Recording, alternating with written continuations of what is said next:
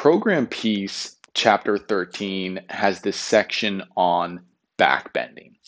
We spend so much time as modern humans sitting down, bent over our laptops or our phones with this hunched C shape back. And this section is all about the spine and learning to regain control and function of the spine. And part of that is bending the spine in the other direction, bending it like a U, doing back bends. And this was a section that really compelled and resonated with me, specifically because when I was younger, I was diagnosed with scoliosis, but I had such a mild case of it that they didn't really do anything about it. Nonetheless, it has been affecting me. I can feel it. The left side of my body is higher than the right side of my body.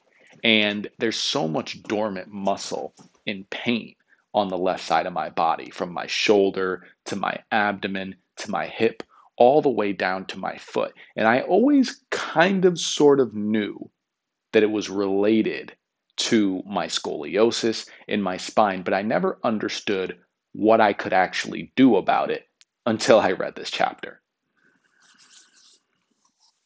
And so I started with just basic back bends over a basketball while breathing diaphragmatically. And then I started to inflate the basketball. And then I started doing wheel pose. I was getting all of these cues and instructions from YouTube and Instagram and MoveU, TikTok.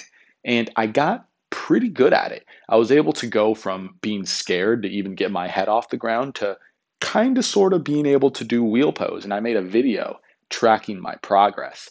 But I wasn't really doing it right. First, because I wasn't breathing diaphragmatically. I didn't understand quite how to do that, even though I thought I was.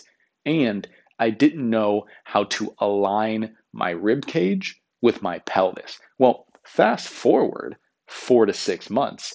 Now I know how to do those things. Now I know where my diaphragm is in space, and I know how to breathe with it. And now I know how to align my rib cage with my pelvis so I'm not cheating when I'm actually doing the back bend and I'm getting the most out of it. Well, now, fast forward to today, I've made it my goal to do wheel pose almost every single day. And every single day, I'm getting better and better at it. And I'm finding these layers of dormant muscle, especially on the left side of my back.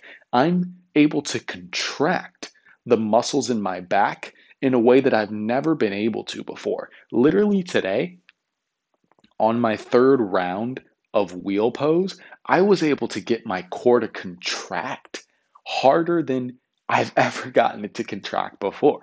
And it was scary. My legs started to shake, my arms were all tingly, but I knew it was right because it felt good. It felt like I was exercising a muscle that was just aching to be engaged. And my hope is that the more I do this, the better I'll get at wheel pose and the more I'll be able to straighten out my spine, which is the entire reason that the author of Program Peace recommends back bends. And as I straighten out my spine, it should be much easier for me to fix my shoulder and my hip and my knee and my foot. Everything should just kind of shift into alignment. Anyway, that's what I've been working on today.